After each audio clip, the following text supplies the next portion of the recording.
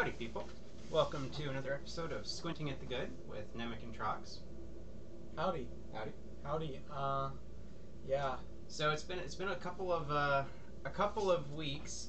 We got off our schedule pretty hard due to the normal drolls of life, unfortunately. But we're back for an extra special 2-part episode.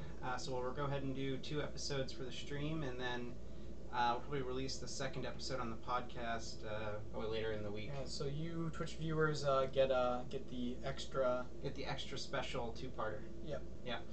We're probably going to move the schedule instead of a Monday night to a Thursday night, because I think that's going to work better for us, and we will ever so slowly endeavor to actually have a Twitch page with a schedule that shows it in a way that people can actually see it. But part of the charm of Squinting at the Good is the fact that we don't do any of the things we aspire to.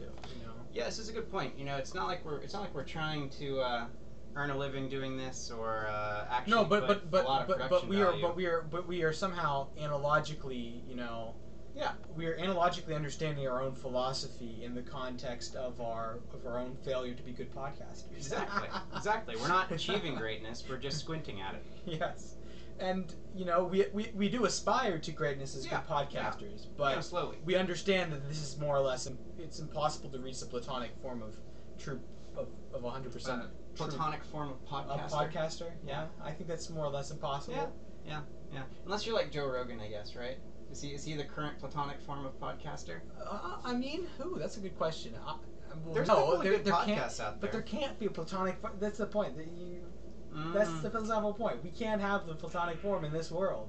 I suppose the world so. of being and becoming. I suppose so. He's the most gazingly. Yeah, he's like the philosopher of them all. Allegedly. Yes. All right, but let's turn to our major feature. Yes. So season two has been marked with Republic Roulette, where we will at random flip to a page in the Republic, translated by Alan Bloom. Yeah, the good man himself. And then we'll go from there. Okay. So did you go last time, or did I go last time? I went last time. Go for it. Okay. Well, you'll get into the essay. You gotta go. Okay. So let's see. This is book 9. Roman numerals. I am really bad at Roman numerals. I'm a Latin teacher and I'm bad at the Roman numerals. Oh my goodness. Okay, so we're on book 9, Stephanus number 581A through D. In case you're following along with your own version of the Republic at home. Let's see. Take a look at here. We have. Pleasure from money to be a vulgar thing. That's interesting. Okay, that's a strong contender. Whatever learning doesn't bring honor to be smoke and nonsense. I like smoke and nonsense. I like that. It's not bad. It's not bad. Whatever learning doesn't bring honor to be smoke and nonsense. Okay. Yeah, I think you can just kind of pick any of those. I think those are all pretty great. What about the spirited part is always wholly set on mastery, victory, and good reputation. I think that's the phrase I'd like to talk about, but I'm not sure where we want to cut that. Mastery, victory, and good reputation. I actually think the spirited part is set on mastery, victory, and good reputation. Might be interesting, but that's a bit long. That's a bit clunky, It's a bit clunky. We like mastery, to keep things short and good concise here. Yeah. Is that what we're going on? Mastery, victory, and good reputation. Yeah, right. I like that. Yeah. That's a title. That is a title. All right, the stream is being renamed. Mastery, victory, and good reputation. Good reputation. You're doing the meme format where you capitalize some letters and not. No, that was a typo. That was a typo. Indeed. Okay, so let's see. Mastery, victory, and good reputation. Yes. In the sense of the spirited part. Right. So these are the objects of the spirited part. This is yes. what the spirited part aims towards. So I think firstly, we need to give context for our casual listeners at home. In Platonic philosophy, there was a model of the soul, or the metaphysical or non-physical part of man. For Plato, he divided this up into 3 categories, or three sections. The first being the intellect, which he thought should be at the top of kind of a pyramid of order. In the middle, he had something in Greek called thumos, which is often translated to spiritedness, which I'm almost positive is what Bloom is translating it as there. And at the very bottom, we have the appetites, or the appetitive, the sensitive, the senses, right? And so it's a big theme in the Republic, and he talks about diseased cities and diseased people as people who weren't guided by reason, but instead were guided by a sense of spirited behavior or their appetites. So, the spirited behavior, he says, is set on mastery, victory, and good reputation. Yes. So I think the first two are very obvious, at least from my understanding of spiritedness for the Greeks. But good reputation, I think, is very interesting and a little bit unexpected. Yeah. Would you care to elaborate on why you think that is? It makes sense to me. But... Well, so I think it's a little bit unexpected because the spirited part of the soul for Plato, and as described previously in the Republic, is something that the warrior class was given in abundance. Basically, they had a lot of courage, a lot of spiritedness, and as a result, they were good warriors. They could lead, head first charge into battle and have courage in the face of danger. And so, victory and mastery are two kind of qualities that kind of seemingly go inherent with the idea of courage and spiritedness. Especially the idea of victory. I think that's something that Plato talks previously about as being a kind of a goal of the warrior class and that spirited part of the soul towards victory, towards domination.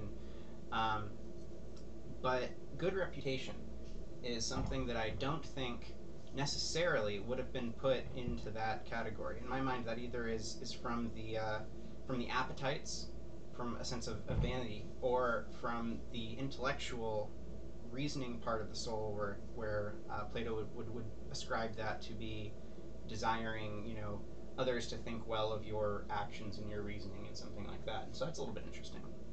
I mean, I think it's interesting that you would classify it that way in terms of you would tend to describe it as either repetitive or intellectual. I think so. Thinking about this now, after I said that aloud, I actually could see a very good way how that could be part of spiritedness, where good reputation in spirited activities is pretty obvious. Like if you have a reputation for greatness in combat, that's a good reputation. Right. So having a good reputation is sort of the fundamental fulfillment of an arete in a specific discipline, right? Yeah. So I mean, you are excellent, but are you really excellent if nobody knows who you are? Yeah. Right. No, that's a good point.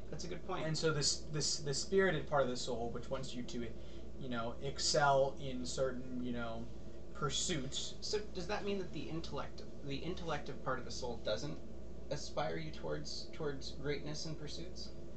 See, I was really thinking about greatness in terms of physical pursuits. Okay. I agree. Yeah. Things definitely physically. Yeah. Right. Things that the warrior would do. Right. So in terms of being the best fighter, or being the best runner, or being the best thrower. Right, sort of these physical pursuits of athletics, that would be, something that would reflect well upon a warrior, right? Yeah. And it would bring him honor, it would bring him good reputation, right? So it's sort of that makes sense. It sort of makes sense to me. Yeah.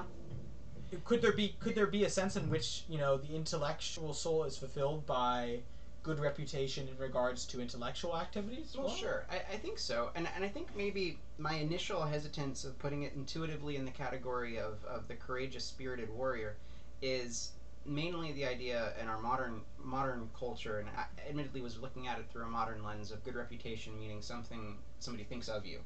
And so if it's somebody thinks something somebody thinks of you, it's something more intellectual. But clearly in the context, though, of the Greeks, their heroes, at least in the sense of spiritedness, were people of good renown, great renown from their athletic abilities or their soldierly abilities. But I would also say I think it's impossible for good reputation, as much as I was just proposing that it could be, could have something to do with the intellectual. I think it can't have something to do with the intellectual. Really? Because the intellectual is oriented towards the higher things, the especially for Plato. Especially for Plato. That's a good point. And good reputation is a base thing. Good reputation is like the lowest form of knowledge possible. It's within the realm of opinion. Yeah. Right? Yeah. No, that's a good point. And so it seems to me like it wouldn't. Yeah. Exactly. Thank you, Majora 59890. Reputation is all seeming. Yeah. Right. It has nothing to do with It has nothing to do with. It's not actual necessarily in and of itself. It's something. It only exists insofar as somebody believes it or says it or thinks it. Right. Which is not. So it's not properly oriented towards the intellectual, and so having the intellectual care about something like that would be, the idea of a malfunction of the soul. So the idea of mastery, I think, is really, really interesting because clearly switching topics now. Well, moving slightly, away from. I think we can come to the agreement that good reputation is less related to the intellect and more related to courage and at least the spirited part of the soul, having ambition and things like that. But mastery, I think, is something that we could delve a little bit deeper into, especially considering it in the light of philosophers to come. Because whenever I hear the word mastery in a philosophical text, my mind automatically goes back to that section in Descartes' Meditations, where where Descartes is describing that through technology and through math and understanding, men now possess the ability to become masters and possessors of nature. And the idea of mastery is, whenever I think of it now after having read that, I always kind of like, I wonder what Descartes would think of this, right? Mastery over nature applied to the spiritedness part of the soul. And so maybe reading this too far deeply, forward into history, but it would seem like understanding this in the context of what Descartes describes, do you think that for Descartes, the ambition that drives men forward intellectually nowadays through science is not out of the intellect, but instead out of the spirited part of the soul? Out of thumos. So if we think about it, right, Plato said that the intellect, as you just noted, shoots for the highest things. It tries to understand the forms, tries to understand, perfection, whereas the things lower than the forms and lower than perfection is not really the proper object of the intellect, technically so, according to Plato. And instead, that's at least either the senses or apparently the spirited part of the soul as well.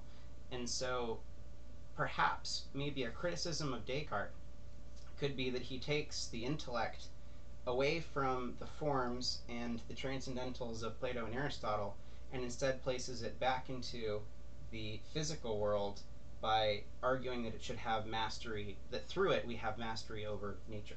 That's actually a really interesting thought there, Charles. I've never had it before. It's amazing when you read the Republic, things just jump out at you. Things that jump out.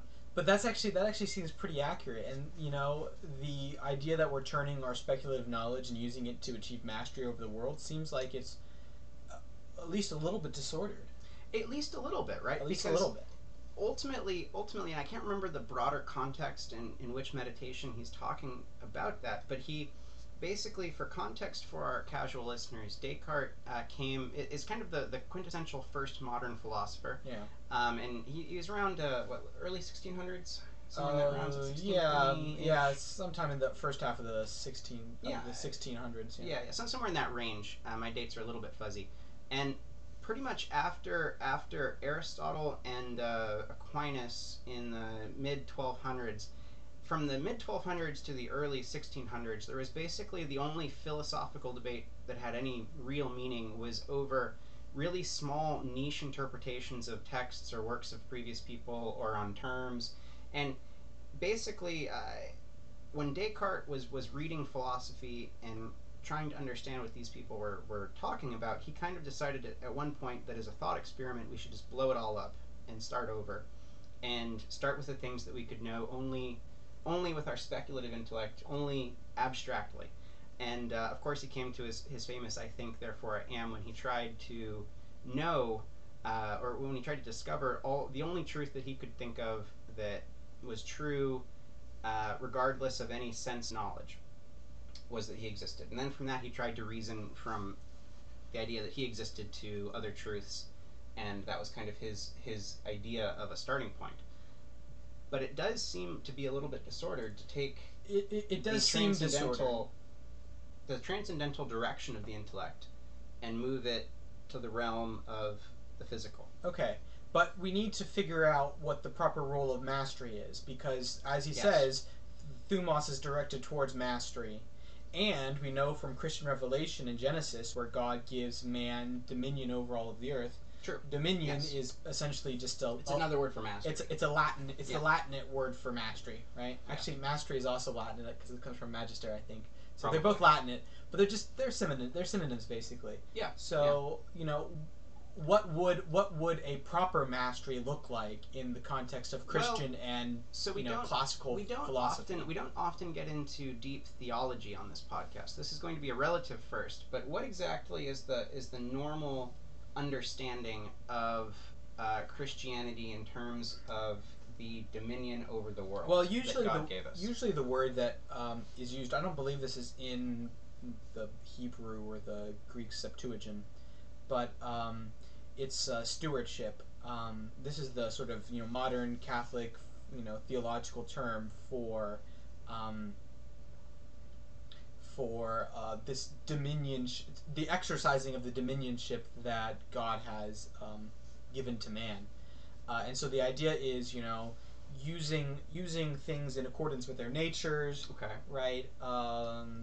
Making sure that nothing is destroyed completely, Mhm. but fostering the growth of all things, balancing the different needs of different things, and looking out for the common good of the entire, Okay. the Okay. entirety of creation. Yeah. Which could be seen which could be seen in sort of like ecological sense, or also just also in the sense of mankind. In the sense of growth and prosperity, do you think that that's because husbandry of animals was something very commonly mentioned in the Old Testament? Right. Do you think that would also fall under that idea of dominion, that there is some sort of the mastery over that man has over the world should seek to grow, so to speak, the bounties of the world? Yeah, I think that to the extent that man can take land that is not that doesn't support him and Yeah. turn it into land that supports him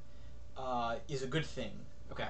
Insofar as it doesn't somehow result in the destruction of other things. So I think you could make the argument that some lands ought not to be cultivated by mankind, because hey, if we turn all of this wetlands into pasture land, Yeah. then all the other pasture land downstream will be destroyed in floods, So we need to weigh the ecological impact of all of our actions. and that's really just looking at the broad impacts of our actions, Right. not even from an ecological standpoint. If ecologically it's fine, but our actions still harm some other person or something like that, I think Right. that would fall into that too. But you describing that brings to mind something I have never thought about before regarding the roles of humans in theology. So, what do you think it means that Christ worked as a carpenter, somebody who chopped down trees and made human furniture or furniture for man?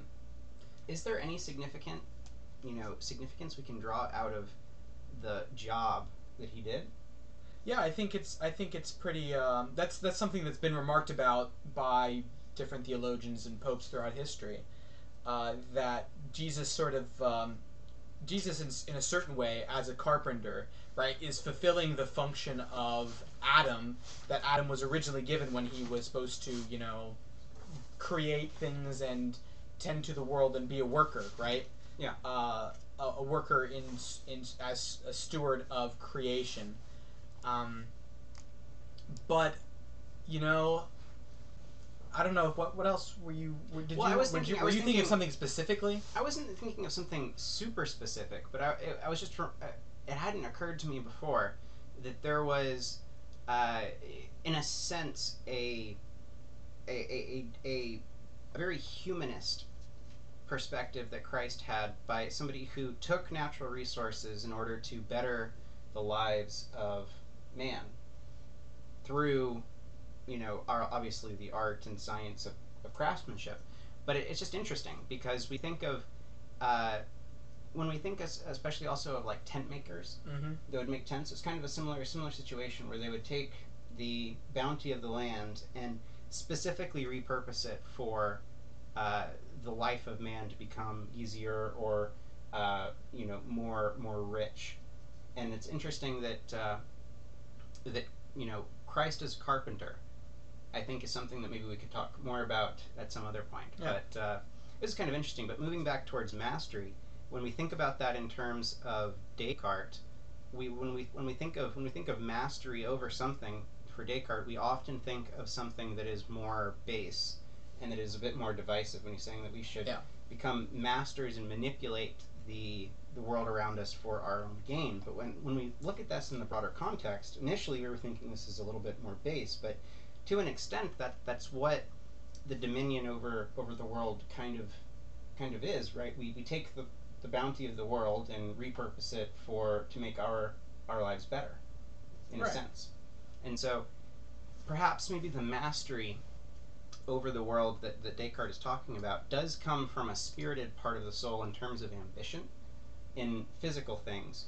And so the real question is, can that ambition in physical things be oriented back towards the transcendental metaphysic? Yes, I think it can be. And this is actually a point that I think Joseph Pieper makes, right?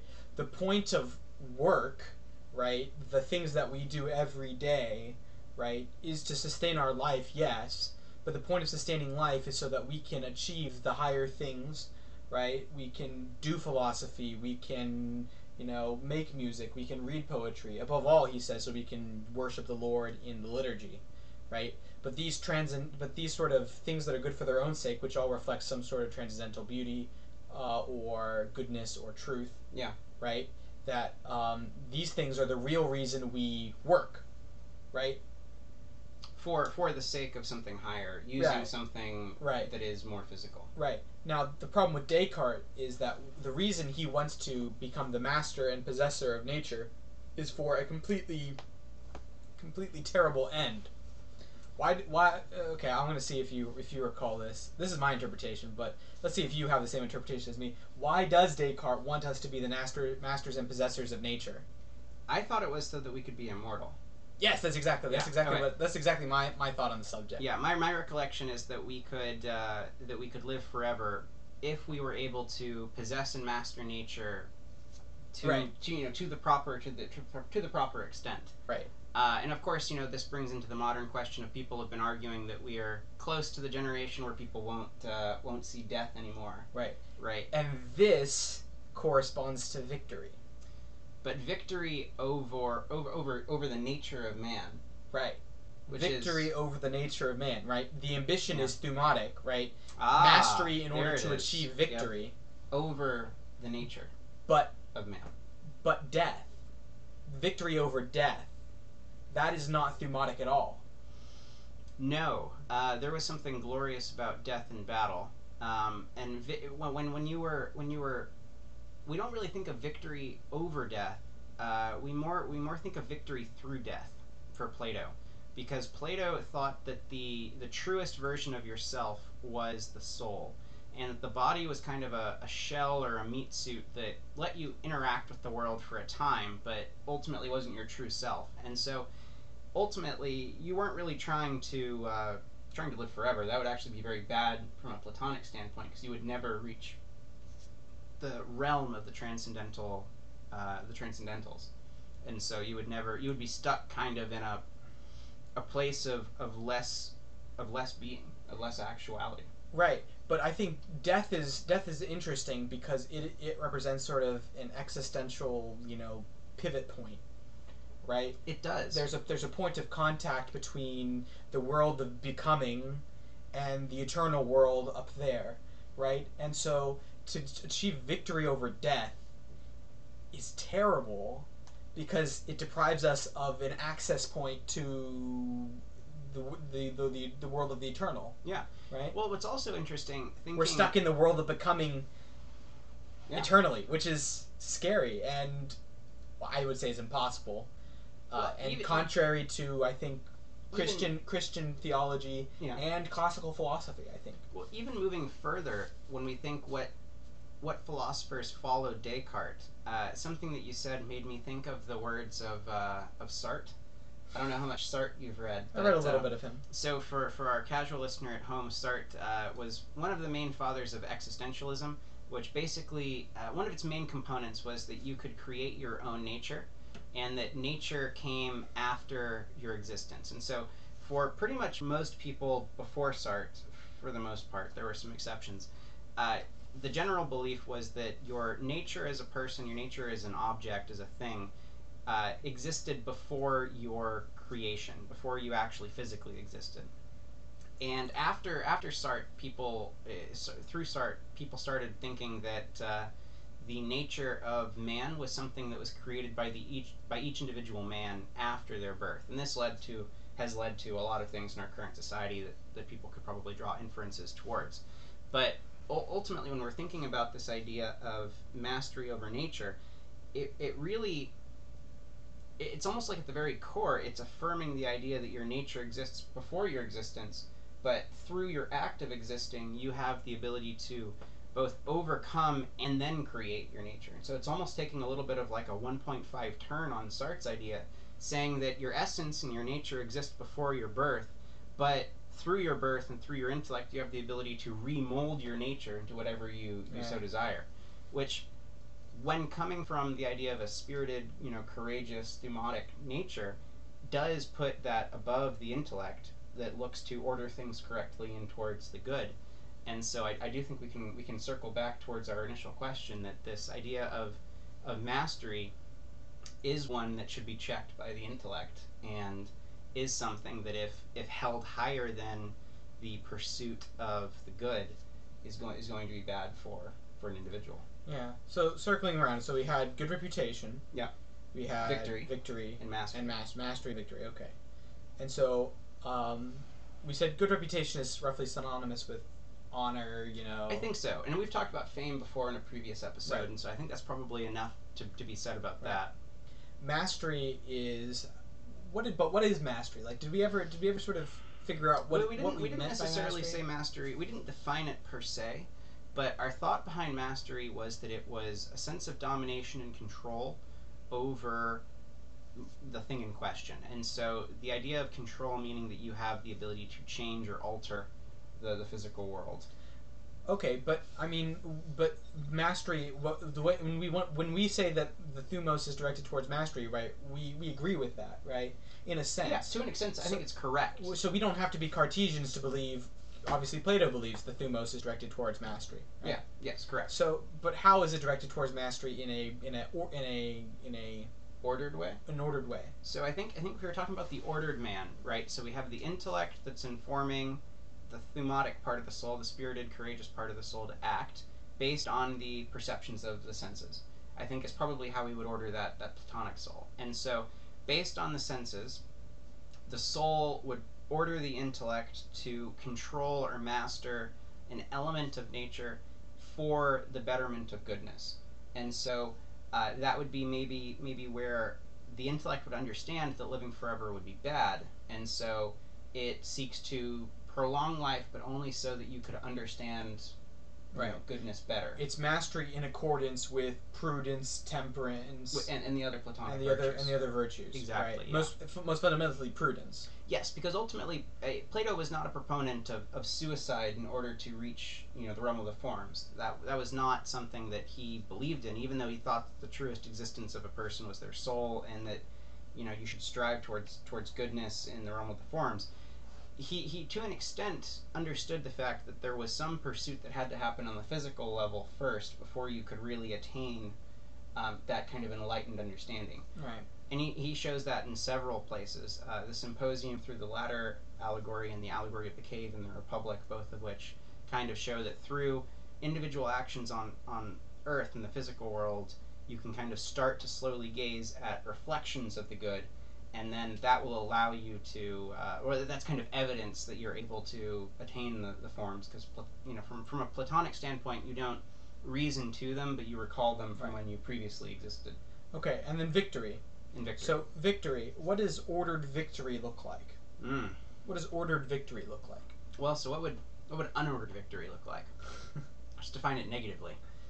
What is victory, first of all? I mean, we mentioned we sort of touched on this when we were talking about the Cartesian victory over death, but so just broadly, I think we have to think, when we think of victory in this context, we have to also compare it to mastery, but a specialized kind of mastery, presumably over people, over other individuals. When we think of victory I don't think he's thinking about spiritual victories. He's thinking of. I think he's thinking of military victory. military victories, which makes sense perfectly when you think of the idea of Thumos as being spirited courage, soldierly Warrior. virtue. Mm-hmm. Yeah, I think we can only really think of this in terms of military victory, which I think from an ordered standpoint, when there's a justified war, or when you're fighting in the defense of others, I think would be a pretty clear ordered victory. And I think to an extent this still existed in the ideas of the Greeks.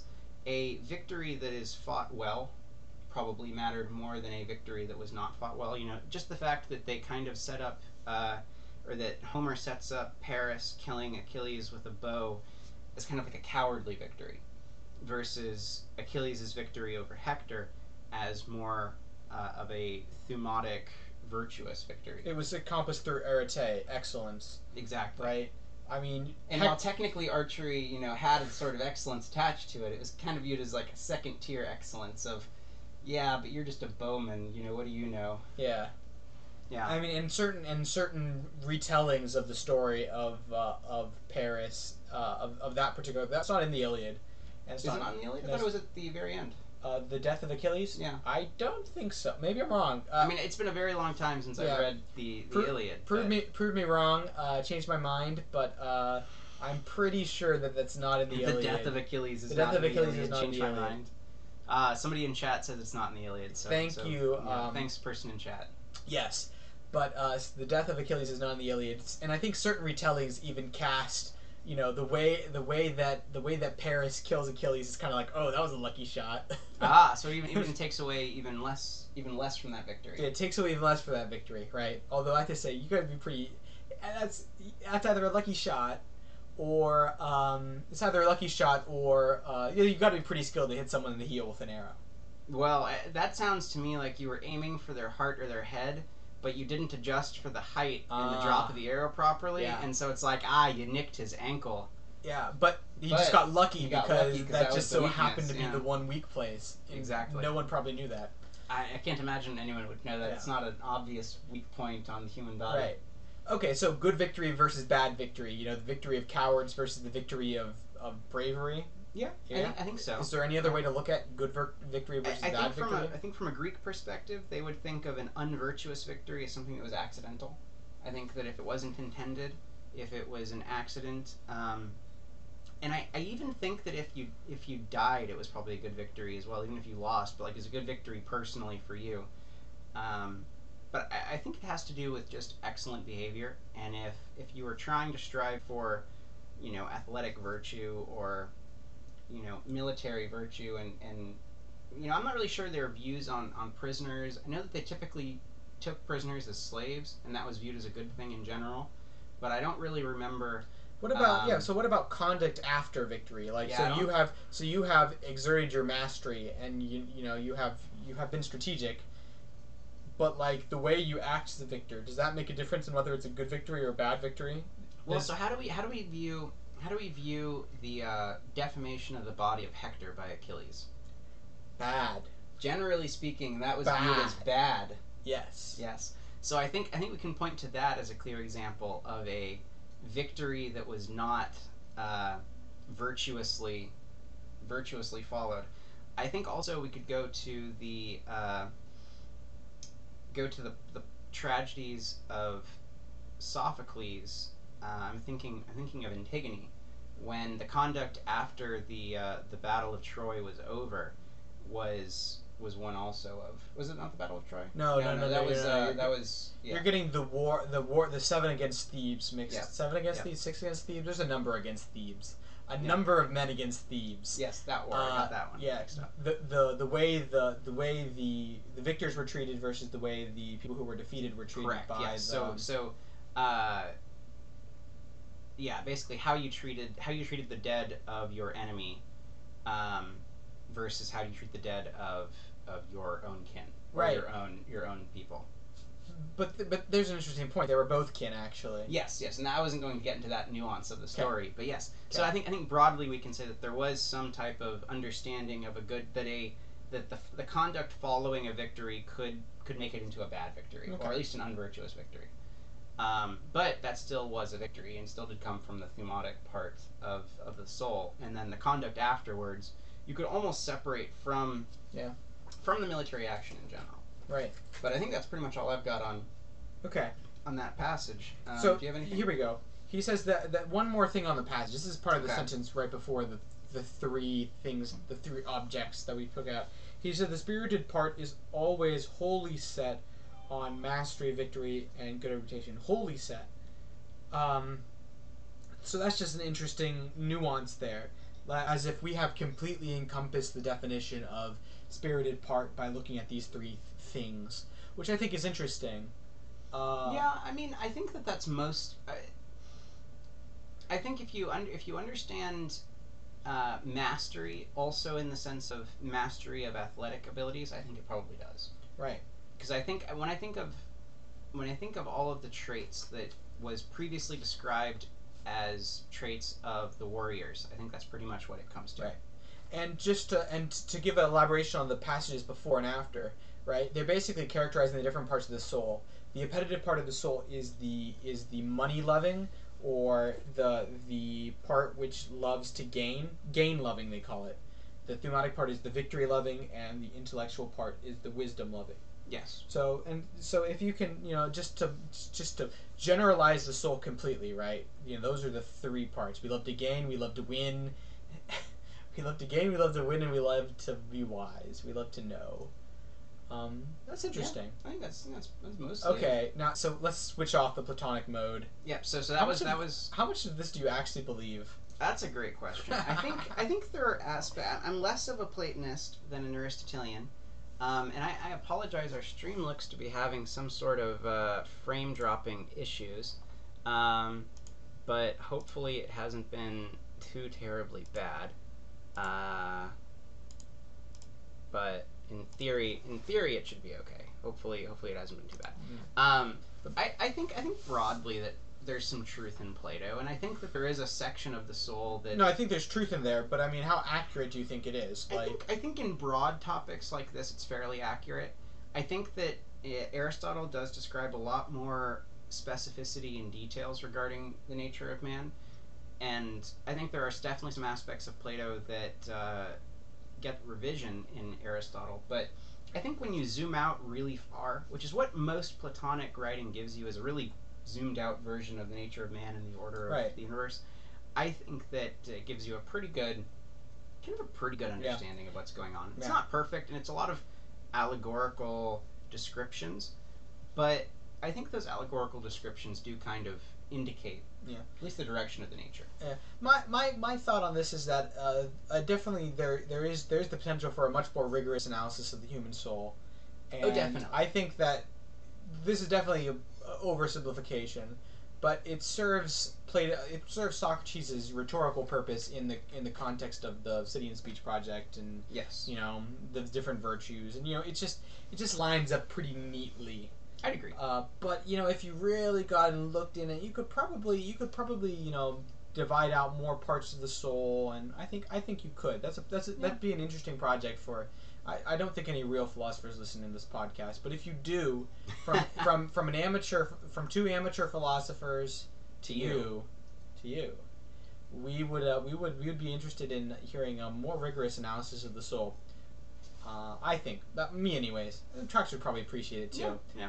He'd probably not agree, but I have my own ideas. He has his own opinion. So there was a little bit of time when the stream started, so our clock here is a little bit behind, or a little bit ahead from our perspective. But now that we've kind of finished the Republic Roulette portion of this podcast, we should probably, at least for a few minutes, turn back to the original scope of season 1, where we just kind of talk about things.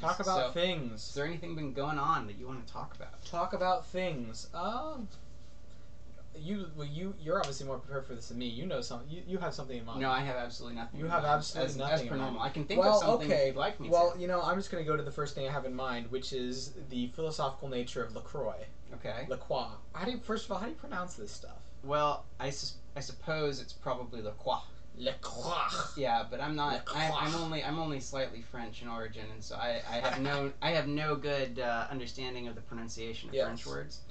But is La Croix a fundamentally disordered product? no, I don't think so. No, you don't think so? I mean, so the very fact that you bought it is indicative that it's a successful product. No, right? but I'm talking about like what what it is. It's water that tastes like fruit. Well, But it isn't the lime. fruit. The lime LaCroix that you have there is actually an even better example of something. So it's basically non-sugary Sprite. Is what that is. That's a pretty accurate description. Because it's sparkling water. It's carbonated water with lime flavoring, which basically, if you added in some sugar, you have Sprite. Right. Right. But so it's kind of like low-cal Sprite. But it's like not natural. Like it's so weird. It's like well, so there are flavor. Like how does it work? Well, I don't know how they create lime flavoring, but I do know that there are naturally occurring carbonated springs. Okay. So so the carbonated water. Okay, I'm not disputing fizzy is water. natural. Yeah. Admittedly, most of the time nowadays, people artificially carbonate water, but that seems okay. But should water taste like water? How do you like every water in different parts of the world tastes different. Oh. Depending on the mineral composition. So, if you take reverse osmosis filtered water, where you pass water molecules through a semi-permeable membrane that are just only big enough for H2O molecules to pass through, you're basically getting relatively pure H2O. Like from a molecular level, you're extremely pure molecular H2O. That doesn't really have a taste, but most water everywhere else has a taste depending on the minerals and the different metals and such and salts that are in it. I've heard that New York's public water, is apparently extremely delicious. I have never experienced it firsthand, and if we have any listeners who think the same or otherwise, we'd love to hear a first-hand account. Yeah, supposedly that's why New York pizza tastes better than pizza from New Jersey. Oh, now that's fascinating. I never thought about that. Supposedly that's what makes New York pizza unique, and every now and then you'll come The across water. a real bougie New York style pizzeria that literally imports water. ships water from New York just so That's they can awesome. just so they can Oh, claim they man. have that taste. That's fantastic. I'm doubtful. I actually of can this. see that. I can actually see that working from a chemical perspective, because there's I've heard the New York water main. There are sections that are made out of wood Oh that my. have been that are original from like 180, 200 odd years ago, and that was, the original pipes in New York were made of wood, and that that's. Over time, you get the right salt buildups, and I guess it's very different. But I've also heard there are some water that is not so good for you. Thinking of Mexico City, Mexican water. Montezuma's Revenge. Yep. Stereotypically gives you food poisoning and diarrhea. Well, it's not food poisoning if it's water. Well, water's food, right? It's water poisoning. Water poisoning, yes, water poisoning. So I think LaCroix is fine. Now, I think it's probably a little bit too expensive for what it is, but Definitely. that's dependent solely upon our purchasing behaviors. Because if you didn't buy it because it was $1 too expensive and enough people shared your viewpoint, over time it would become $1 less expensive. That's just the way of economics. But the real question is, why do you buy the lime-flavored LaCroix instead of buying the lime-flavored H-E-B sparkling water that's $1 cheaper? Of course, I don't think you actually bought that, and so I can't really pin this on you, but... I'm just drinking it. You're just drinking it. Yeah, I think somebody brought that. But, why... Maybe this gives you the bigger question. Why do brand name products exist, and why do generic products exist? I don't know. I buy generic products almost entirely. I am not rich enough to buy name brand LaCroix. In fact, I might just have LaCroix. You buy LaCroix for the art. I like that suggestion. You're right the there. art. Look at that. That is aesthetic right there. This is a participation in the beautiful, right? So, funny thing about arts on cans. So, back in Hurricane Katrina, my family has some Cajun heritage, and there was a flood of canned water on the market due to relief efforts for Katrina. And I don't know if you've ever seen these water cans before, Nemec, but like the 18-ounce beer cans, like the tall cans? Sure. Okay. Those cans that don't have a label, so they're just like the same silver that the top is, with just water in black letters on the front. And I thought that that was actually kind of really cool because I had never seen a can that hadn't been labeled. Okay. Right? And so, you know, I think there should be a return to the minimalist aesthetic, like Apple products. If you think about Apple products, Oh my gosh. Apple products are notoriously sleek and minimalistic in design. Okay. So what I'm getting from you is you want all buildings to be, you know, pure white, straight lines. You know. No.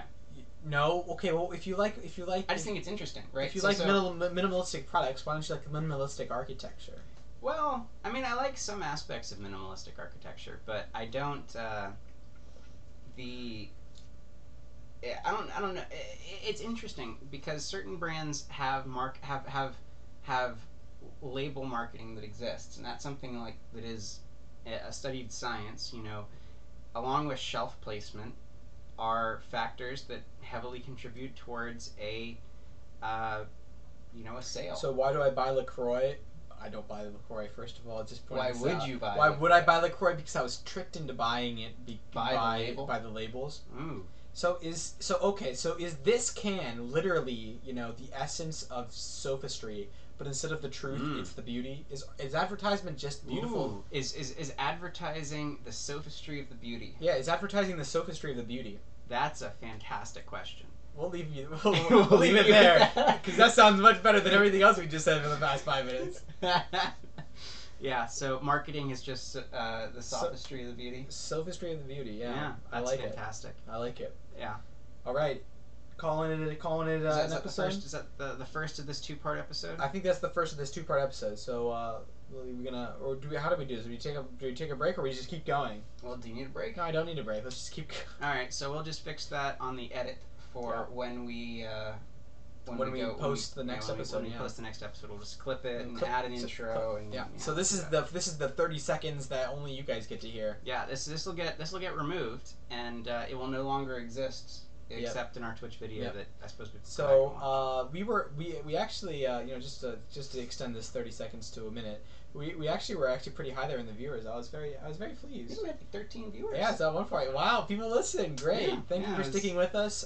If you're still listening, all 3 of you who are still listening, apparently, we are going to have another episode now. And Truckster, I'm guessing, will get to do the roulette this time. But it would appear so.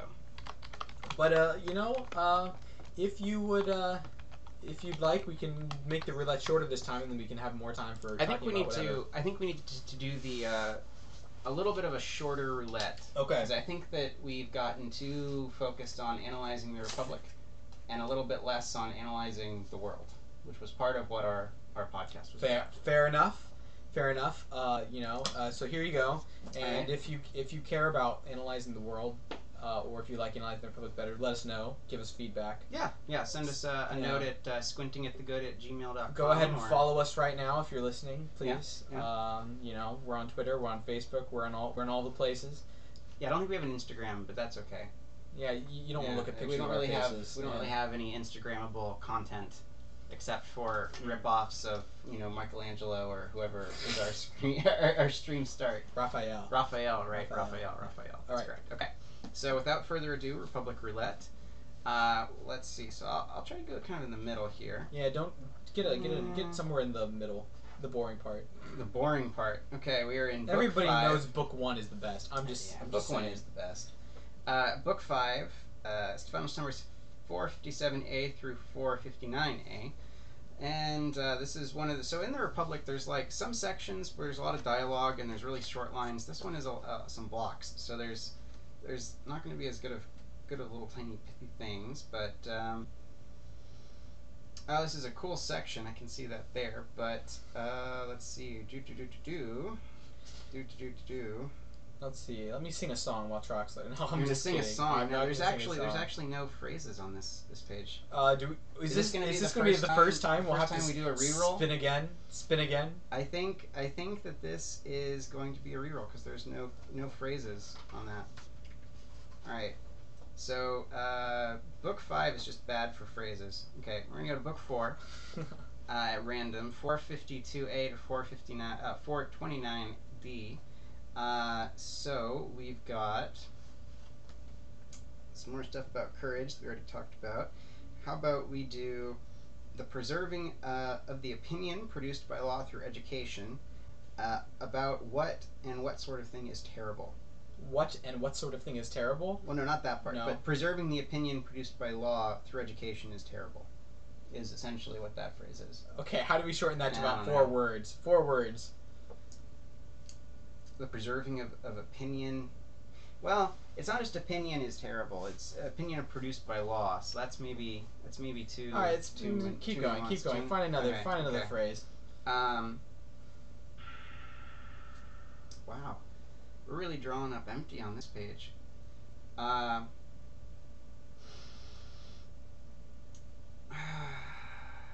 Okay. So we're gonna do a third reroll. Oh my goodness. I'm bad What at a this. day. What a day. What a Okay. day. Back in book 5. Here we go. Then we weren't giving laws that are impossible or like prayers, since the law we were settling down is according to nature. So, rather the way things are nowadays proves to be seems against nature. So why don't we do law according to nature? Law according to nature? Okay, Yeah. that sets forward something we could talk about for a long time, but we're not going to talk about it for a very long time. But just, hit the preliminaries. Law according to nature. So obviously, in the context of the Republic, the entirety of the work is directed towards nature, and that we should rule in accordance with the good, and through the individual ordering of man should be brought out in the laws. And that's basically, Plato takes the idea that the city is analogically the same as a person, just on a broad scale. Right, and this is even elaborated further upon in Plato's The Laws, which comes later. Yes, correct, yeah. But the law according to nature, okay, so we're speaking of the law of the polity, right, of the polis. Presumably Plato's referring to the law according to nature, meaning to be the nature of the individuals. So we're talking about some sort of implicit morality in every person, and not some sort of civilly established law that's in accordance with reality. I think it's that the civil established law should follow the nature of a person and the nature of the polis. Okay. Of the city. So law should follow reality. What is at a fundamental level. Right. So what is the alternative arrangement? So what is our alternative arrangement to law following reality? Law following reality is so if law does not follow reality, and we have laws that don't, they would kind of lack context to an extent, right? They'd seem arbitrary. No, they wouldn't just seem arbitrary. Well, yeah, but they would be arbitrary, but the people would view them as arbitrary, right? There'd be nothing in which that if you're a dictator and your word is law, and you decide one day that up is going to be down and down is going to be up, and so you initial a decree, and that in all documents up is down and down is up, it's obviously not in accordance with reality, at least how we think of the terms.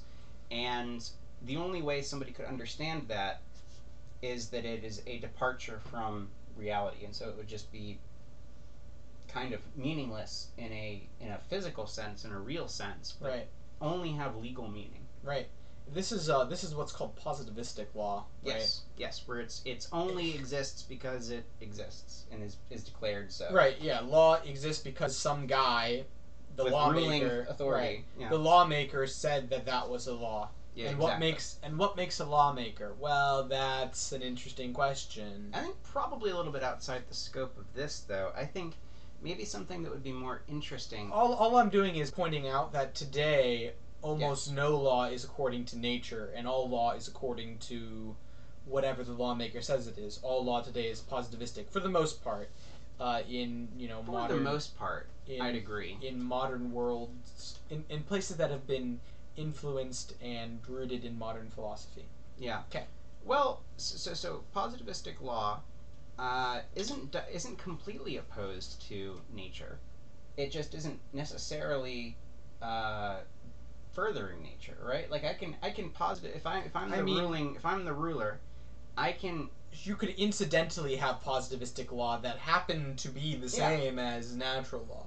Yeah, so it's not inherently opposed. It's just most commonly opposed. Okay, but I mean, wouldn't you say that the very fact that we are no longer considering law having any sort of correlation to nature itself be, you know, a sort of opposition to True. to a natural understanding of law?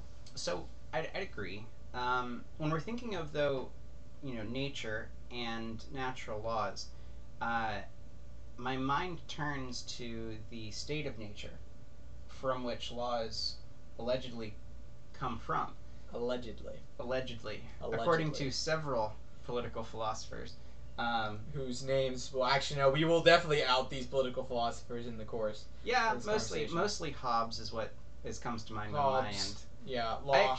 Although I actually kind of, to an extent, think that Hobbes's interpretation is relatively accurate. I think that he goes too far when he says that men are by nature chaotic, but I think if you add the word post-lapsarianly chaotic, I think it works great. Okay, that's an interesting caveat. I Yeah. still think you're wrong. You still think I'm wrong? Well, I mean, I think that you, insofar as you agree with Hobbes, is wrong. I mean, Well, yeah. but Yeah, I mean- that's an interesting caveat. Yeah. Ultimately, though, I think that the state of nature from which laws come is probably going to be an important facet of this. But the idea that laws should be based on reality, I think, is an extremely important concept, and one that societies today probably don't take to heart nearly as much.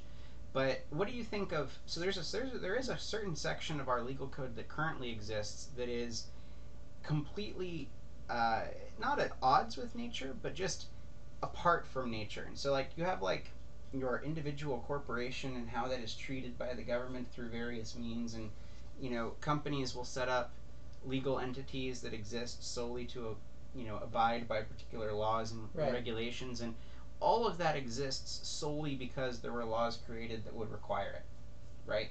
Like, there's no inherent reason why a company needs to make sure that it registers for a legal identifier number, and that number is affixed to this type of legal document, and that this other type of number is affixed to another type of legal document, right? All that is kind of just bureaucracy to an extent. And I think there's a large portion of our law that doesn't really oppose nature. It just doesn't really. It has really, nothing to do with nature. It has to do with all doesn't the affect artificial constructions of mankind. Yes, exactly. And so then the question is are those artificial and occasionally bureaucratic constructions of society part of man's political nature? Because what I'm thinking is, on the first blush, they'd seem to be opposed, right? Because you have your kind of natural structure and your state of nature, whatever that is, and then you have, from that state of nature, springs forth a society of different individuals coming together and agreeing to abide by rules. And those rules get created, and fundamentally they seek to benefit nature and help to alleviate suffering and prolong life and things like that. And so, to what extent are kind of neutral to prosperity or to the nature of man's sake, these extra kind of bureaucratic laws not part of the natural construction of a society? Well, I think that insofar as they sort of accord with a natural understanding of morality, I think they participate in the natural law. But we also have to acknowledge that they are fundamentally able to be changed too. Oh, sure. They're not. They're transient. They're change transient. whenever. They can't be changed. And Yeah. Thomas Aquinas says something about this when he talks about the law in the Old Testament. Right? He's like, yeah, there are things in the Old Testament that are always true. Right? Mm-hmm. Don't murder, don't lie, don't steal, don't commit adultery, etc., etc., etc. Keep the Lord's Day holy. Don't worship idols. Things like that too. Right? Laws that affect both God and man.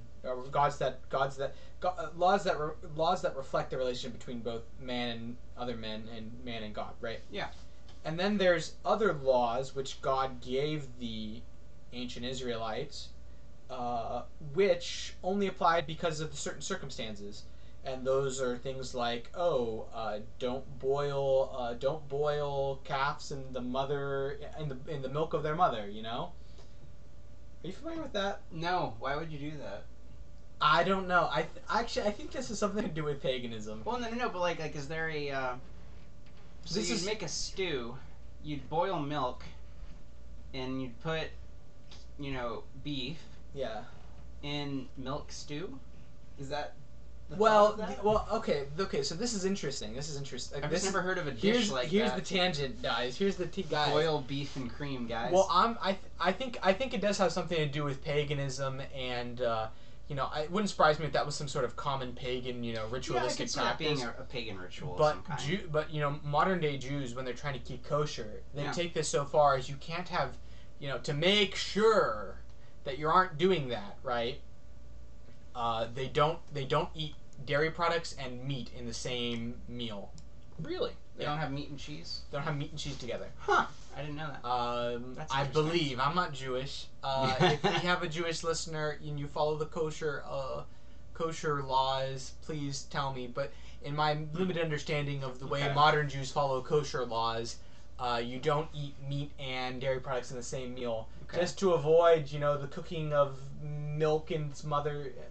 meat in its mother's milk that might happen to your stomach or something like that. Yeah. Okay.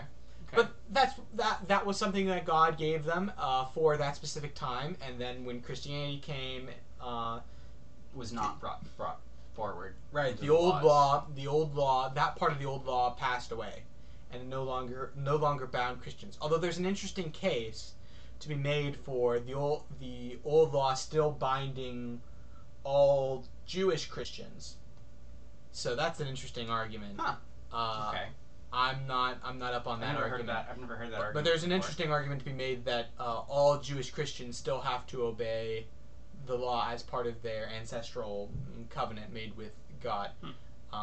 Anyways. So, there's different types of laws, right? Yeah. But I think that insofar as a law is oriented towards, one of the fundamental laws, right, it participates in the natural law. So, okay, so let's going back to your question about corporate law, right? Yeah. I mean, what are the points of, corporate reporting laws, right?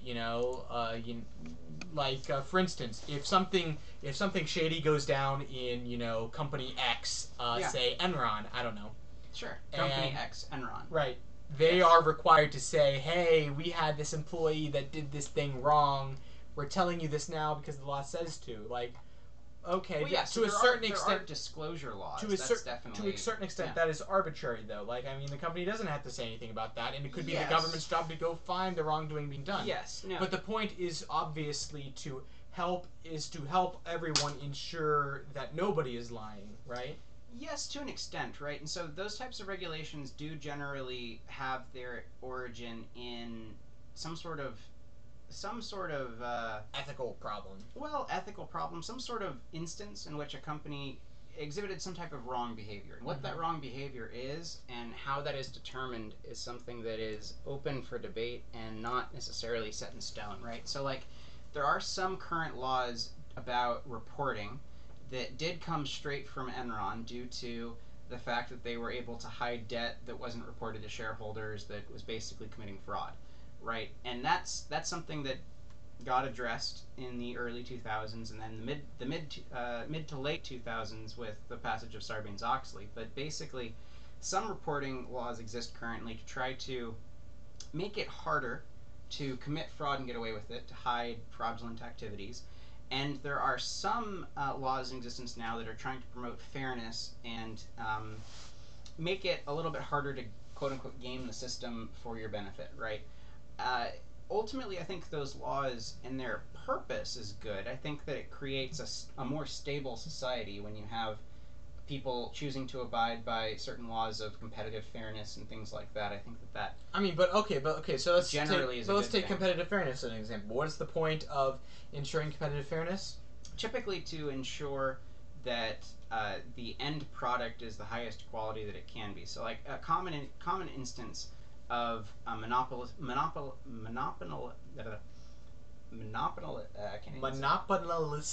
Yes. Yeah, you can't do it either. You transfer it to me. Monopolistic. Monopolistic. Yeah. So part of the behavior of monopolies is that oftentimes the quality of their good will decrease after they have forced competition out of the marketplace, and so part of the benefit to companies having kind of fair trade practices means that over time quality and price will become correlated tightly, so that you don't have an overpriced low quality piece of equipment or good or anything, or service even at that point, right? And so generally keeping the barrier to entry low and leaving it up to consumers' discretion between products will eliminate this type of behavior.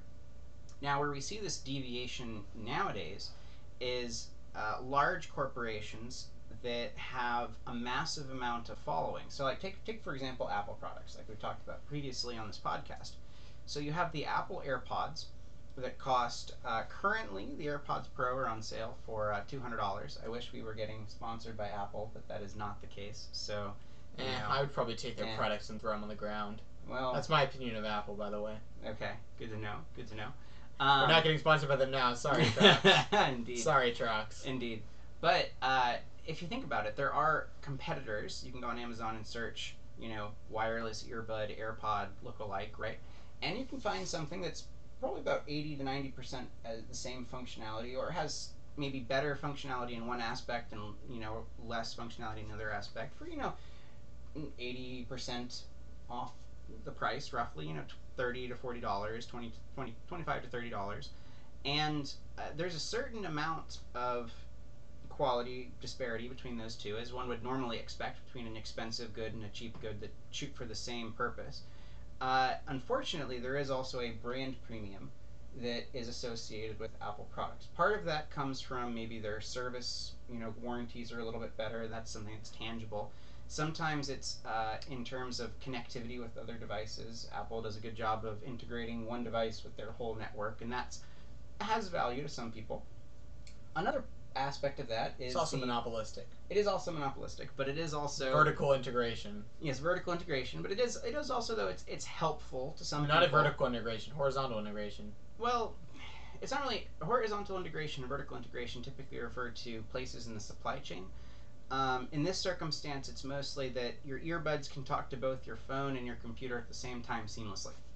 Right, but if you purposely make it hard for other things to do that, well, yes, except your product, that would be monopolistic behavior, but it's also... But that's a type of integration. Couldn't you say that's a type of integration? It's a type of integration, but the vertical and horizontal is probably closer to horizontal integration. Yeah, okay, that's why I revised my statement. Probably. I don't really know what that is exactly. I know vertical integration is typically in terms of supply chains. Yeah. But ultimately, right, there's a certain premium somebody would put to that connectivity and that ease of access, right? And then there's a certain amount of value somebody ascribes to how that brand is viewed by others, right? Oh, you're the cool person wearing the Apple, branded stuff, right? And you can see that across. So you're selling psychology. You're selling perception, right. Other people's opinion. If I'm breaking down the cost of this good, there's a portion of it that's due to function, a portion of it that's due to quality, a portion of it that's due to service or warranty or some sort of thing like that. And then there's a portion of the cost that's due to recognition of the brand by others, whatever amount that gets ascribed to by each individual person is different. And then lastly, there is a brand markup, right? And that brand markup is, from a value standpoint, is different for every consumer. Some people may not care about the warranty or the quality or the functionality, and will only care about the brand recognition by other people. And that's where they put that entire $200 of value. Those people generally are not people who, live too virtuous of lives, because that's pretty much just a vanity purchase. Okay, that's an exaggeration. Probably an exaggeration. That's an exaggeration. Probably, but that's most definitely not me and you. Well, no, I mean, in general, though, the idea of it's not necessarily inherently wrong with that, right? But it's a different way of basing your purchasing priorities, right? But people serve towards those people too, and that's why those products, are priced the way that they are. So it's the average of people trying to purchase these decide that's how much they're worth. And so, it is what it is to an extent, but I think that when you create bureaucratic laws that make it harder to transact openly, right? There's a cost of regulatory compliance if you have to file, 44 different documents in order to trade in this marketplace or something like that. I think that makes it harder to transact. It makes it harder for smaller companies to compete at the same level. At the same level, or even just at a level period sometimes. But at the same time, right? What are the point of these laws to ensure competitive fairness, right? So if there's a law that says, Apple, you can't make your earbuds only compatible with your iPad or something like that. So what is the point of a law like that? I can give you maybe a better example in the case of a company that did wrongdoing according to the law, and as was decided. Intel had around a $9 billion lawsuit with AMD in the early 2000s, where Intel went to, and both of those are software, computer chip manufacturers. Hardware manufacturers, yeah. And Intel went to distributors who were distributing, like Dell computers, HP computers, and those types of things, and paying them money to not stock AMD products, or products containing AMD hardware. And so they would give, your Circuit City or your, Micro Center, your Best Buy money to only sell products that had Intel in it. And federal courts ruled that was a no bueno under the current trust laws, and they had to pay damages, right? But those types of laws. The damage was probably done already. Yeah, unfortunately, the damage was done, and that was. By the time antitrust laws start to be enforced, usually the competition's already dead. Generally, or Okay, but what is suffering. the point of laws like this? I mean, you seem to think that sometimes these laws are bad and they get in the way of actual. Sometimes I think laws the creation like of this competition and stuff like that bad. But what is the point of them? Like do you think they're just arbitrarily established positivistic laws, right? For the most part, I think the point of them is to. I think you're missing the point. I think you're missing the point though. If you think it that way. What do you think the point of them is? It's to prevent people from stealing. So you think it's just theft? Is the right? You run a monopoly. So you run a monopoly, right? Okay. No one else sells, bread. Oil. Yeah. No one else sells oil, right? Yep. What would be the fair market price for oil versus what you charge, right? You obviously will charge higher than whatever the fair price is. Presumably. That is essentially stealing right there, right? Okay. Most laws. My argument before was that the fair market price, like the inputs that determine the fair market price, are vast, right? Depending on each individual's value they ascribe to things. And the only way you have a fair market value is if you have enough individual transactions to create that marketplace, right? And so we see this all the time in. Well, then we don't even need to speak of a fair market value. We just need to speak of a fair value, a fair price. But to have a fair price, in my opinion, you need to unless you create a fluke, right, or you get lucky with your price points.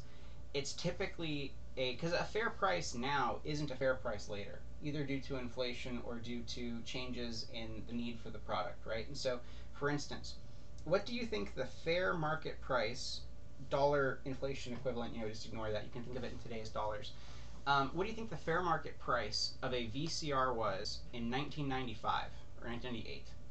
Well, I think you could look at it different ways. Well, no, I'm just curious. It might be harder to find a VCR nowadays because there's less demand for them and less people are buying them, so manufacturing costs are more expensive. So, honestly, a VCR might be more expensive today than it was in 1995. So Nemec just gave the stereotypical debate answer that he very rarely gives, actually. Yes, I feel like that's true. I feel like being a sophist today. Yes, technically that's true. It's possible that finding a new VCR is harder, and so they're more expensive. Okay, yes, sure. True. Theoretically, there was more demand for VCRs in 1995 than today. And so there's more real value associated with them then than there is now. There is still value to them now, and there's still value, I still have VCR tapes. Yeah, exactly, right. But we see in that circumstance, it was the need for that good diminished pretty severely over time. And so the fair market price presumably, other things being equal, is lower now than it was before. Yeah, assuming that production of VCRs stood the same. No, which of course it didn't, and so you could argue that the price has stayed the same, and due to production cuts to match demand, which is how one would actually do that if they were in the business of selling VCRs, which would be a bad business nowadays. But ultimately, right, we see this when we have low liquidity in a marketplace. So there's either few producers or few buyers or few sellers or anything like that.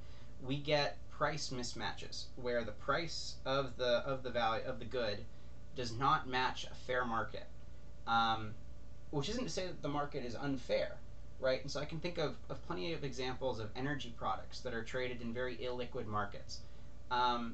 And the price that currently is listed as the average price for the past 1,000 transactions or something like that does not accurately reflect the current price that it would really be to buy gas at a particular point or something like that. But that's not due to the market being unfair, but just illiquid, right? And so I think when we think of fair market price, it assumes perfect competition, because that's where you have and ample liquidity and things like that, because that's where the price a producer is willing to sell it and the price that a consumer is willing to buy it meet. I'm modifying my terms. Okay. Which, by the way, is the place of equilibrium between demand and supply. Fair price versus a just price. Here we add a whole new layer of fun. Yes. Okay, so fair seems to me to be justice in a procedural sense. Okay, but so justice, procedurally just versus actually just. Okay, well that's arguing that procedural justice isn't justice. Procedural justice is not necessarily actual justice. I think that's safe to be said. You don't think so? So why would procedural justice exist if it was not in accordance with actual justice? Why would we call that justice? Because so typically, I'm thinking about this from a nomenclature perspective. Typically, when we add an adjective to technically another adjective, but a noun, right? We create a subsection of that noun. So procedural justice would be justice as it pertains to procedures, at which point there wouldn't be something that was procedurally just but also unjust, because it would just be procedural injustice, right? Well, yeah. So here we go. Justice in terms of procedure, right? That every step of the procedure was carried out correctly. Okay. The only problem is what does regular justice correspond to, right? Actual persons. So maybe you could say personal justice versus. You see, procedural justice. What's the point of the procedure? The point of the procedure is to have some sort of it's a method of achieving justice. Okay. It aspires to be a method of achieving justice. The problem is that methods are almost always imperfect. Well, there's no master method of justice. So it would seem to me that your question therefore is, let's compare an imperfect attempt at justice versus true justice. Right. Okay. Well, I would say that true justice is better because it doesn't represent a failed attempt. Right. But I think that's kind of a procedural false dichotomy. No. So you think that procedural justice is the essence of justice? I think that it's an attempt at justice, that the only way you could achieve justice in transactions is to have a sense of procedure, and that procedure will always have imperfections due to it existing in an imperfect world, right? So if we take this out of the world and say that, we're creating a just society, and in that just society we'll have laws ordered towards the just good of the people, and there will be a procedure that is enacted judicially to create that just effect in the individual. I think that would be synonymous, right? You just have a subsection of justice related to transactions and through procedures, right? But so if you had a procedure that was designed to lead to justice, yeah, which because it's imperfect led to some extent injustice, then you would need to refine the procedure over time, slowly, as you're able to. Right, but you said yourself that you could never achieve true justice by the means of one procedure. No, generally not. Right. So, but you were sometimes able to recognize. I won't say that always. You need prudence to be able to recognize that injustice has been absolutely. done. right? But if you have prudence, you could be able to recognize that a procedure might have generated injustice, and thus the just thing to do would be to act contrary to that procedure, Well, in order to correct injustice. So This is a procedure, mind you. It's something established. It's some sort of. It's not arbitrarily. It's some sort of law. Yes, it is. It usually is a law. I mean, So one could argue, falling from the Thomistic sense, that it wouldn't really be a law at all if it wasn't oriented towards justice. No, because the procedures of justice are oriented towards justice. It's just like you said, they don't always get you there. So what? There's a Thomistic answer to this too. This is true. What if the cause of that procedural shortfall is not due to the procedure, but due to the enacting of the procedure or the carrying out of the procedure? Well, then by that the would have agent? that would not be procedure. It's not procedural injustice. It's that procedural justice was not even done itself. Okay. Right. So a man was convicted of a crime because the DA. But the DA, even though he was innocent, because the DA withheld exculpatory evidence, right? Yeah. That's not even Procedural justice was not followed. procedural justice was not achieved. Yeah. Now, for instance, if a man who didn't commit a crime, but procedure was followed and he was still found guilty, right? That happens. That happens too. Yeah. That is that that is procedural justice. But we would say that's still a shortcoming of procedural justice, because at that point the procedure should have been refined to eliminate that eventuality. Right, but we've determined that that's more or less impossible. Well, near term, right? We try as a society to refine our laws as we go, right? We don't try to create crappy laws. Okay, but do you think we can achieve? Do you think that we can refine our procedures to achieve? I think we perfect justice? No, okay, but we don't shoot. We can shoot for perfection and get close, right? And I think all you have to do is get close. Right, but as long as you're getting close, you're still not there, and it's necessary to have a non-procedural method of attaining justice. Okay, how would that be? Thomas calls this epikeia. Okay, so how would that actually exist? So basically, here's an example.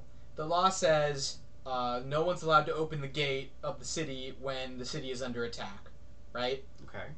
Okay.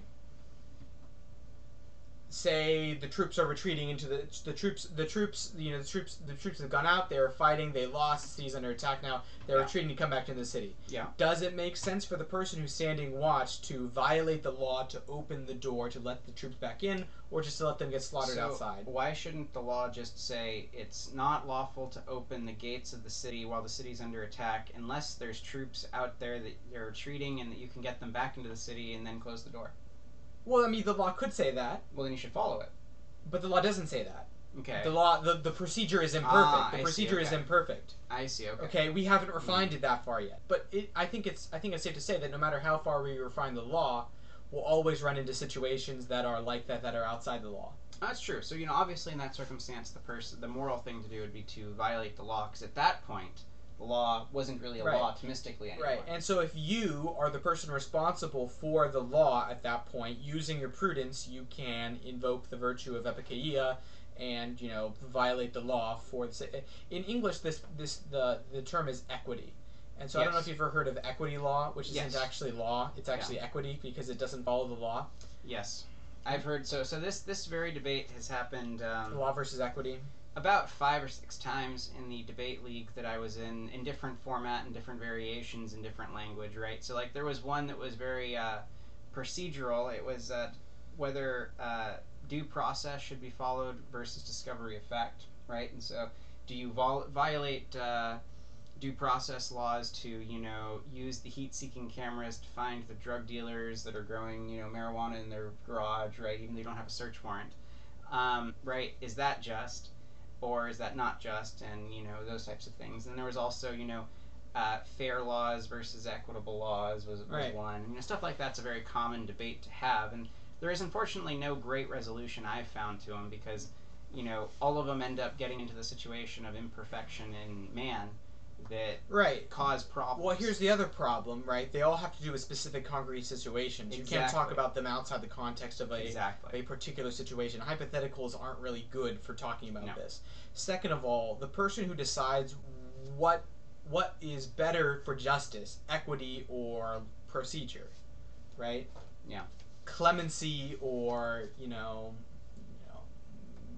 punishment, No, that's a good point. Right? That person is only the ruler who should be prudent, who should be wise, who should be able to tell which one is actually more conducive to justice, right? And so us as individuals who haven't been formed in wisdom, probably, and who aren't in this concrete situation as the ruler who is responsible for the care of the community, who has a view of the common good, all of these things, it's more or less, useless for us. So at that point, then, moving backwards. Yeah, I want to circle this. Can I circle this around to something back earlier? Yeah. So this was talking about. So we were just talking about this concept of procedural justice and versus equity, which might be used to get to true justice, to make up for the failures of procedural justice, right? Equity, which makes up the failure of procedural justice. This doesn't just apply, I think, in the realms of politics, law, punishment, crime, etc. I think this certainly could apply even within the forms of other relationships between mankind, right? Business,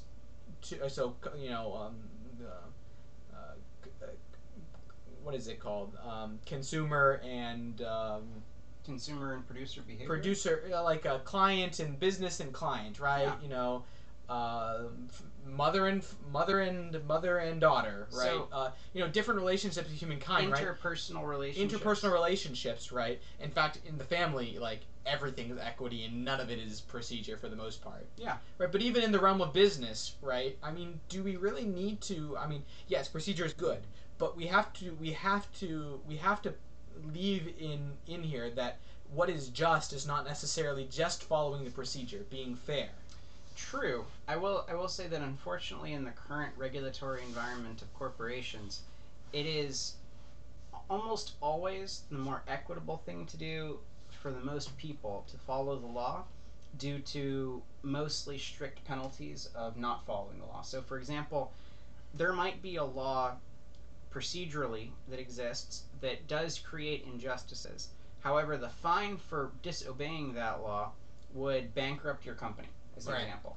At which point, you probably shouldn't follow the law because it is a bad law. It doesn't really exist from a legal perspective, from a Thomistic standpoint as a law. It's not really achieving justice.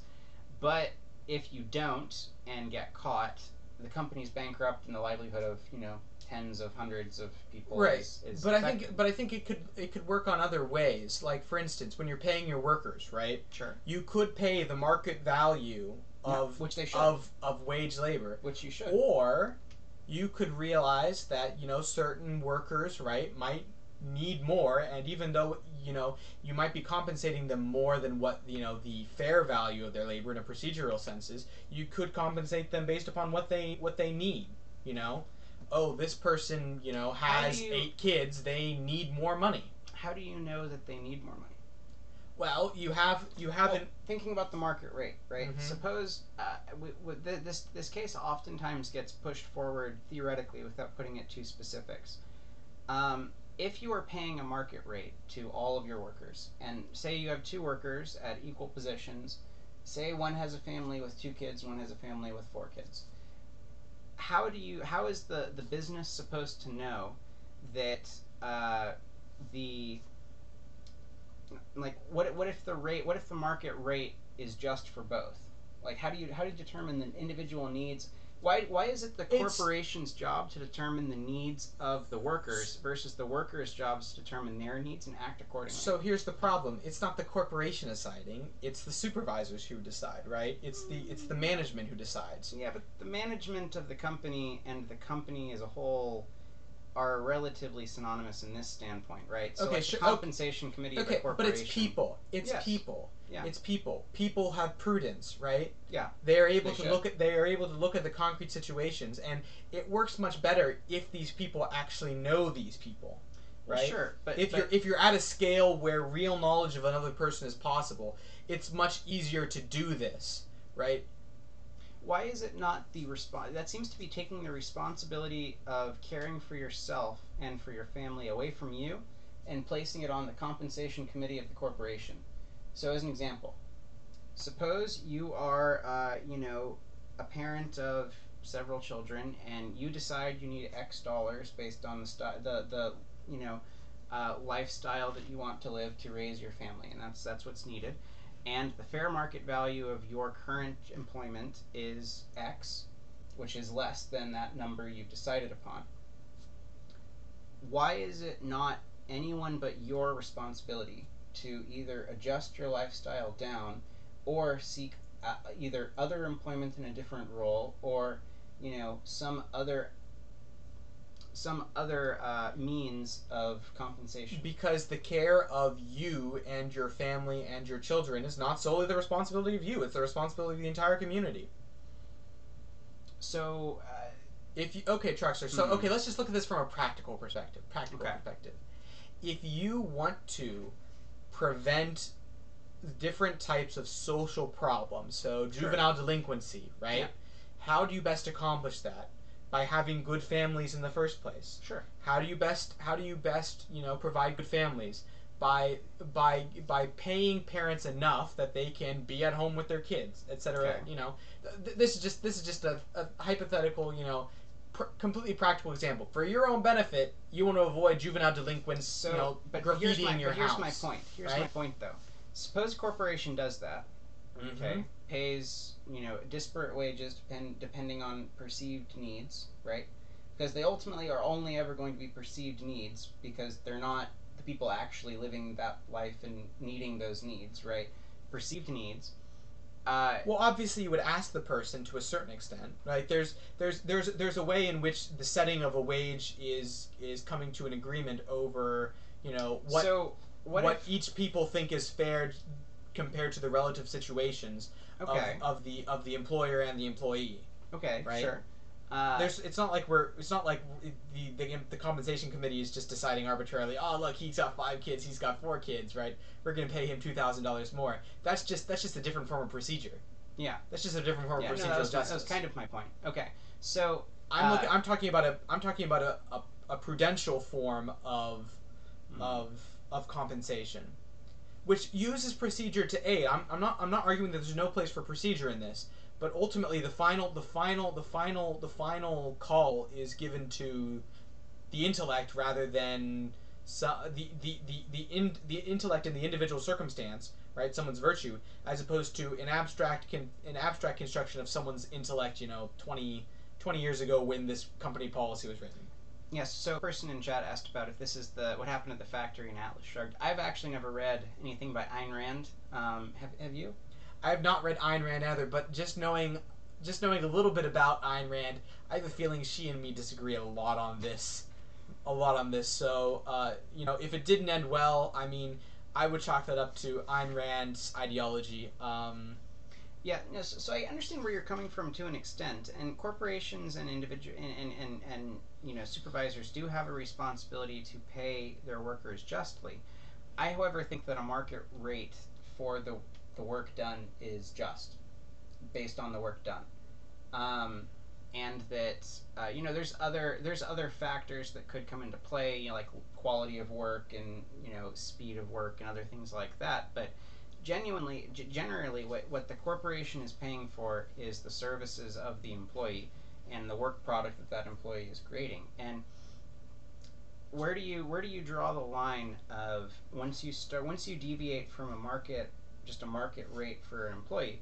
How do you determine from a procedural justice way how to properly pay people without opening the door for abject discrimination that was negative? Or inappropriate compensation. Oops. Okay, so this is the proceduralist argument right here, right? Well, I'm not strictly a proceduralist, but I'm curious. If we leave it up to individual people, prudence, justice, more injustice will be done because people are bad people. They're going to discriminate. You know, Well, I'm just also like procedure is a better approximation of real justice than prudence is. well, no. So, but I'm just arguing that people don't have prudence. Right. Yeah, that's what I'm saying, right? Yeah. Prudence is malformed in most people. Therefore, procedure is a better. It's not is that a it's better, malformed. Most procedure allows for deviations, but uses procedures to check the possibility of prudence not existing. Right. And so typically compensation committees do have a leeway to pay people above market rate if there's a reason and it's presented and they agree with it, right? Right. But there are procedures set forth to bar against mostly a negative effect. And I think like I said, I think procedure plays a role. I think we're just arguing this we're just arguing with different emphases here. Probably. We're just arguing I'm pretty different sure if you emphases say a here. balance between the two is what you want, and Yeah. a lot of moderation with well-structured procedure to prevent misconduct is Right. probably good. But I think the point is, well, why are we letting people who don't have prudence be managers, Yes. be rulers in our society? Well, that's unfortunately we still need to refine the procedures of selecting the people who run the procedures. No, that is the big problem. Well, right? I think the problem is that people don't care about prudence, and they're not thinking about prudence, and so the first step in I think it's fixing poor education. It's always poor education. Poor education. but they were educated better in the ways of prudence. The first they would step in act more fixing these prudently. problems is getting people to realize that we should be putting the most prudent people in charge of things. Not prudence is not the same thing as intelligence, not the same thing as most book learning, right? Prudence is something different, right? It's actual wisdom, but we need to be able to learn how to recognize that and put the most prudent people in charge. So should the people who are In most terms of able to Yeah. be and understand prudence and wisdom be the people in charge? what? Isn't Say that what you just again? said? That people that prudence is wisdom, and we should make a system that puts that understands and defines the most prudent people and puts them in power. No, I don't think we should make a Because they will make the most prudent decisions. I don't think we should make a system. I think we just need to teach people that we should put prudent people in power, Okay. and then prudent people will put. Well, not prudent But- people, but people who have been educated to recognize prudence at least a little bit will naturally help put prudent people in power. So you're basically arguing for Plato's philosopher king that the certain gold-souled people are able to understand prudence more, and that we should put them in power because they're the ones that can understand the common good and what's best for the group, and that those are the people that by nature are best at this. Yeah, but I And don't think that, that's anything you to do know- with your soul.